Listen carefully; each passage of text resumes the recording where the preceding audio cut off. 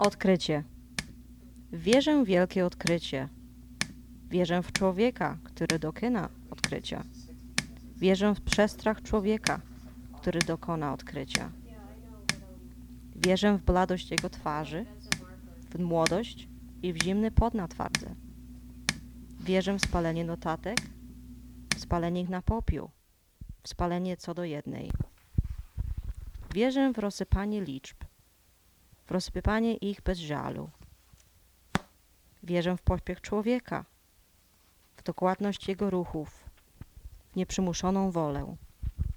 Wierzę w stuszenie tablic, w wylepanie płonów, w zgaszenie promienia.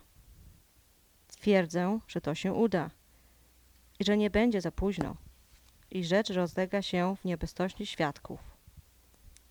Nikt się nie dowie, jestem tego pewna, ani żona, ani ściana, nawet ptak, bo nóż wyśpiewa.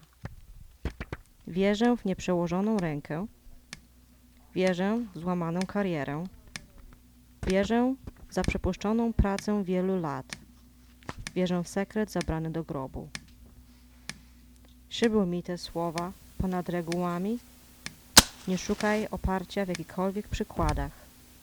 Moja wiara jest silna, ślepa i bez podstaw.